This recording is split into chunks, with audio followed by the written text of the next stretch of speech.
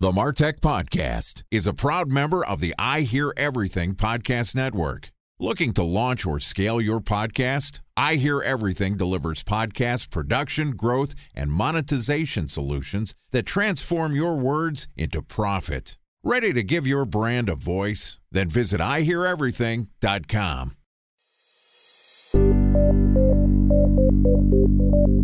From advertising to software as a service to data.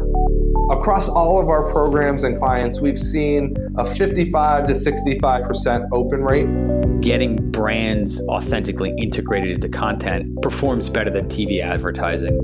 Typical lifespan of an article is about 24 to 36 hours.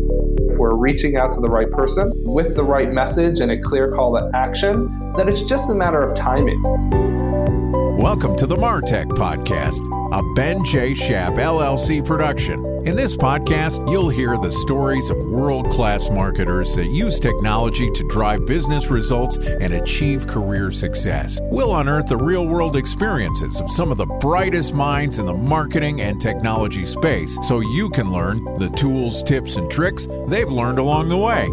Now here's the host of the MarTech Podcast, Benjamin Shapiro. Welcome to the MarTech Podcast. Today we're going to discuss why merchandising matters to B2B brands. Joining us is Johan Boström, who is a co-founder at inRiver, which is a product information management company. Their SaaS solution helps customers build better experiences, and they're on a mission to make their customers best in class at marketing and selling their products. And today, Johan is going to talk us through the role of adaptive merchandising in B2B. Okay, here's my conversation with Johan Boström, co-founder at inRiver. Johan, welcome to the MarTech Podcast. Thank you. It's a pleasure to have you here, and I'm excited to talk a little bit about merchandising. And first and foremost, we're talking about it from a B2B perspective. Generally, when I think about merchandising, I'm thinking about it from an e-commerce and B2C capacity. Talk to me a little bit about what inRiver does, and why is merchandising relevant for B2B brands? Well, we coined a term called PXM, which is widely used in the industry today. What we wanted to do when we did that was leave sort of the view of PIM as a data management solution behind, because we've always looked at ourselves as a part of the MarTech stack. And most of our customers today are B2B customers. We started in retail and grew out of retail into B2B. So our solution and what we have helped our customers to achieve has always been merchandising for all their touch points where they're meeting their consumers. Now, a B2B buyer today is, of course, also a B2B consumer, and they tend to want the same experience when they are buying for their employer as they do when they're shopping for Christmas gifts for their kids and their wives and their husbands. Now, merchandising in a B2B perspective is different than merchandising in a B2C perspective. First and foremost, B2B buyers, they tend to want to find the solution to their problem quickly. So the merchandising part is more about helping the buyer to find the right spare part, to find the right accessory, to find the right solution that they're tasked to find for their company. So merchandising is important, but it's more about getting that universe around the product or an offering in front of the buyer so that they can easily find what they're looking for and easily get everything they need in order to get to the solution they're looking for.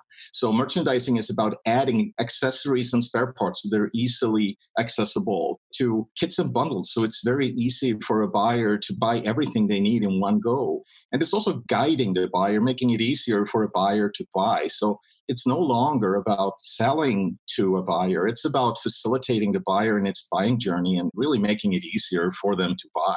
And that's what we mean by merchandising for a B2B company.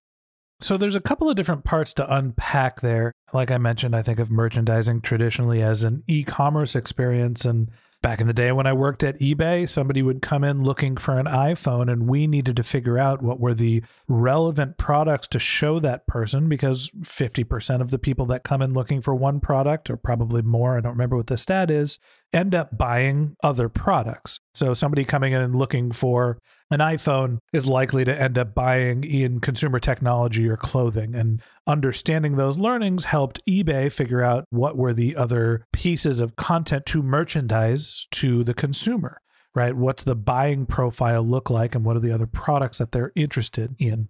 You're talking about a couple different pieces. A, there is helping customers understand what is the right product for them, but also helping them understand some of the details and features around it. I think of B2B traditionally as companies that don't have a lot of products, but have a few with a lot of features. Talk to me about the difference when you're merchandising for B2B, doing product selection or doing product education, helping people understand what the various features they have that are relevant. One of the things that I urge customers to do is not only to describe their product and the universe around the product with all its accessories and parts and stuff like that. It's also to describe the application of the product. And that can be done in many different ways. A video is, of course, a very effective way of describing the application. But many customers of ours can have different applications for the same product. So it can be used in many different ways. Thus, you need to describe that application for each and every persona that is buying your product. And I also like to urge our customers to really figure out how to guide their customer to find the right thing. Because let's say I'm coming in looking for a spare part for my product, and you have the same product, but you're looking for an accessory. We might end up buying the same SKU, but we will have very different paths down the funnel in order to be able to find what we're looking for. And our buying journeys will be very different. And thus, guiding both of us to get to the relevant content that we need in order to make our buying decision is really crucial. So that's also where the merchandising for B2B is different, because it's more about removing the friction in the buying journey and making it very easy and digestible to get to the right thing. It's not about inspiration. It's about, like you say, explaining what it can be used to do, what it can solve for, and in the application that it's meant to solve. So that requires a lot more content than you usually see. And also, we can see that B2B buyers have a tendency now to go to places like Amazon too. And that means that like an A+ page and enhanced content becomes really crucial too, even in the touch points that are out of their control in the third-party marketplaces. So this seems like there's an exercise here. And when we talk about merchandising, a lot of it goes back to sort of the fundamentals of marketing, which is understanding who your customers are. Time for a 1-minute break to hear from our presenting sponsor, Mutinex. In 1919, John Wanamaker said, "Half the money I spend on advertising is wasted. I just don't know which half." Well, the advertising landscape has changed since then, and instead of reaching your audience on 2 channels, you're probably reaching them on 20. Turns out John didn't know how easy he had it. But that doesn't mean that you should give up on striving towards marketing effectiveness. No matter how complex your marketing strategy is, Mutinex Growth OX is the market mix modeling platform that measures the impact of marketing on your bottom line. Mutinex's market mix modeling platform calibrates your insights against the latest market conditions so you can make media and marketing investment decisions confidently and quickly. Ready to take your team from I think to I know? Then join brands like Samsung, ING, and Asahi who make better marketing decisions with Mutinex. Mutinex Growth OX. Your best decision starts here. To learn more about Mutinex, go to mutinex.co. That's MUTINEX.co. Okay, here's the rest of today's interview.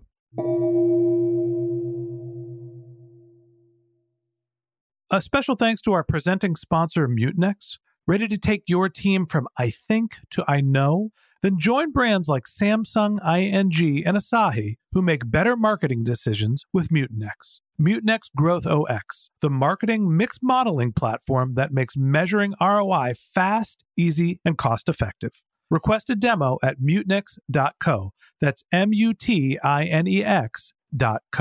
When you're thinking about merchandising, how are you going through the exercise of segmenting your customers? How are you doing your research to understand what the right experience or merchandise is to present to the customer? That is important in B2C, but I do believe it's even more important in B2B to understand your customer and what they're actually looking for. Because the buying process for a B2B buyer is to solve for a problem. It's not because they like to buy welding equipment, or it's not because they like to buy an industrial robot. They do it. They do it because they're tasked to solve a problem. So the application piece is important there, but it's also, I think, really important to make it easy for them to filter down to to what they actually need. So getting the right attribute is also critical here. And as I said, some come in for a spare part, some come in for an accessory.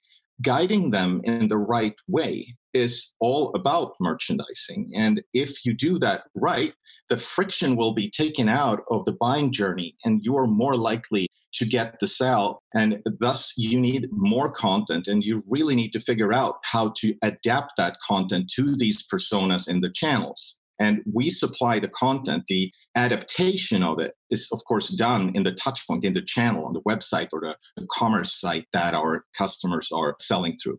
So your company is built around adaptive merchandising. Talk to me about what the adaptive portion of the merchandising experience is. What does that mean?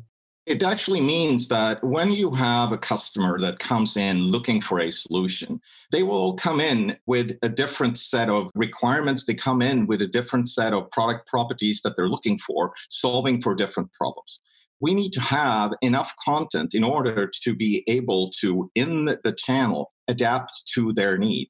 Because it's great to have a CMS or a commerce solution that has a lot of personalization abilities. But if you only have one image and one text, it's very hard to adapt. Everyone will see the same thing. If you don't have the set of data, everyone will get the same message, regardless of what their need is and regardless of what they tell you in their buying journey. So in order to adapt, you need to have more content, and the content needs to have a structure to make it easy for the front-end solution to adapt to the buying behavior of the customer. So it seems like there's more than just product merchandising that's here, that understanding the customer helps multiple different types of brand. This is not just traditional merchandising where I'm looking for widget A, and if I'm looking for a used part or a new part, I'm still looking for the same part. You need to know who the customer is, but it's also understanding even for things like professional services products where you need to understand what the customer is, something that's digital. You can be changing some of the language on the homepage, some of the language on your offer pages, your sale through pages, all of those things. Like merchandising is not just about product assortment, which most people think about. It is about essentially modifying your sales pitch to be relevant to the right person. You're right. It's about getting the right message to the right person. And if you look at a lot of the B2B merchandising tools, the merchandising engines and so forth, they're really good at saying others that bought also bought, others that looked at also bought, others that whatever you want to do also did this and that. However, a B2B buyer doesn't want that. They want to find that solution. So in that case, you need to be able to guide them quickly to what they're looking for. And when they found it, you need to be able to articulate why they should buy your product very, very rapidly. And if you look at the shift in the B2B buying behavior the last 5-10 years has been enormous. You've seen that the baby boomers are no longer working as B2B buyers. The B2B buyers are 30, 35 years old, and they're born digital. So the way that they want to do business is by self-servicing. 70% of them, according to Forrester, don't even want to talk to a sales guy anymore. They don't want to go golfing. They don't want to have a long dinner to come to a purchasing decision. They want to do this quickly and make their decision and go on with their daily life. So the merchandising piece is absolutely necessary in order to quickly guide them, to get them to understand the benefits of your product and the value proposition that you have. I'm in that age bracket and I'll still take a nice dinner. Maybe I'm an old soul. So I think the thing that concerns me about the idea of merchandising and constantly changing your marketing assets to meet the needs of individual buyers is it means that every single piece of copy and image on your homepage is something that is always going to change, right? There's infinite possibilities for how you can modify your marketing assets, which means you could always be doing more work. How do you know what to merchandise? How do you know what to change? Are you always rotating the image on your homepage? Should you just be focused on the images on your sale through pages? What are the things that you need to focus on? And when is enough when it comes to merchandising? I think within the B2B world, there's less of merchandise copy than you would see in the B2C world. It's more descriptive than you would see in the B2C world. And many of the products that a B2B company is selling will change rather slow. Some products will have a very long life cycle. We have lots of customers within fast fashion. Now, their issue is that they have maybe 3-week product life cycles. If you look at many of our industrial manufacturers, their life cycles can be 50 years. And most of the need that the customer will have during that life cycle will come at the end of the life of the product. So the older it gets, the more parts it needs, the more service it needs. So it's not only about promoting the products that you're currently selling, you also need in your web presence to be able to give them access to products that are no longer sold, but are still a very important piece of their infrastructure, which is also a very interesting business opportunity, because if you can easily cater to their needs when they need service or they need parts or accessories, there's a huge business opportunity there. And for many B2B companies, especially the industrial manufacturers, the aftermarket piece is the most lucrative part of their business. So being able to do that and to merchandise actually around older products too is important. So it's less about copy and more about figuring out how to guide them to find the right thing and to put that into the context of the application that they're using it in. Lots to think about, and I think it's an important call out that understanding where the customer is in their buying journey is really what you're pivoting on when you're thinking about how to merchandise products and services to them. And that wraps up this episode of the MarTech Podcast. Thanks to Johan Boström, co-founder at inRiver, for joining us. In part 2 of our interview, which we're going to publish tomorrow, Johan and I are going to discuss why the future of merchandising is adaptive. If you can't wait until our next episode and you'd like to learn more about Johan, you can click on the link to his LinkedIn profile from our show notes. You can send him a tweet. His handle is Dendar Boström, DendarBostrom, or you could visit his company's website, which is inRiver.com. Just one link in our show notes that I want to tell you about. If you didn't have a chance to take notes while you were listening to this podcast, head over to martechpod.com, martechpod.com. We have summaries of all of our episodes, contact information for our guests. You can sign up for our once-a-week newsletter to follow along with all of our content, and you can even send us your topic suggestions or your marketing questions, which we'll answer live on our show.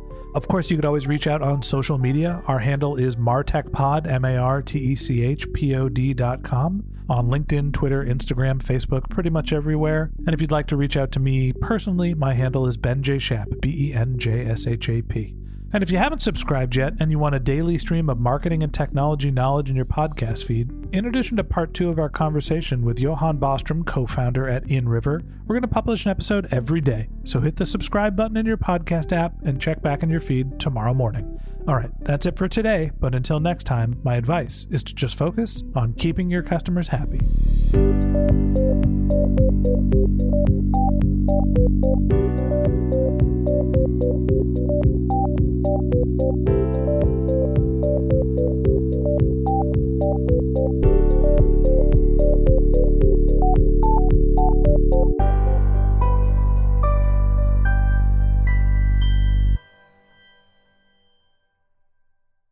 Thanks for listening to the MarTech Podcast, an I Hear Everything production. Looking to launch or scale a podcast like this one for your brand? Then visit iHearEverything.com.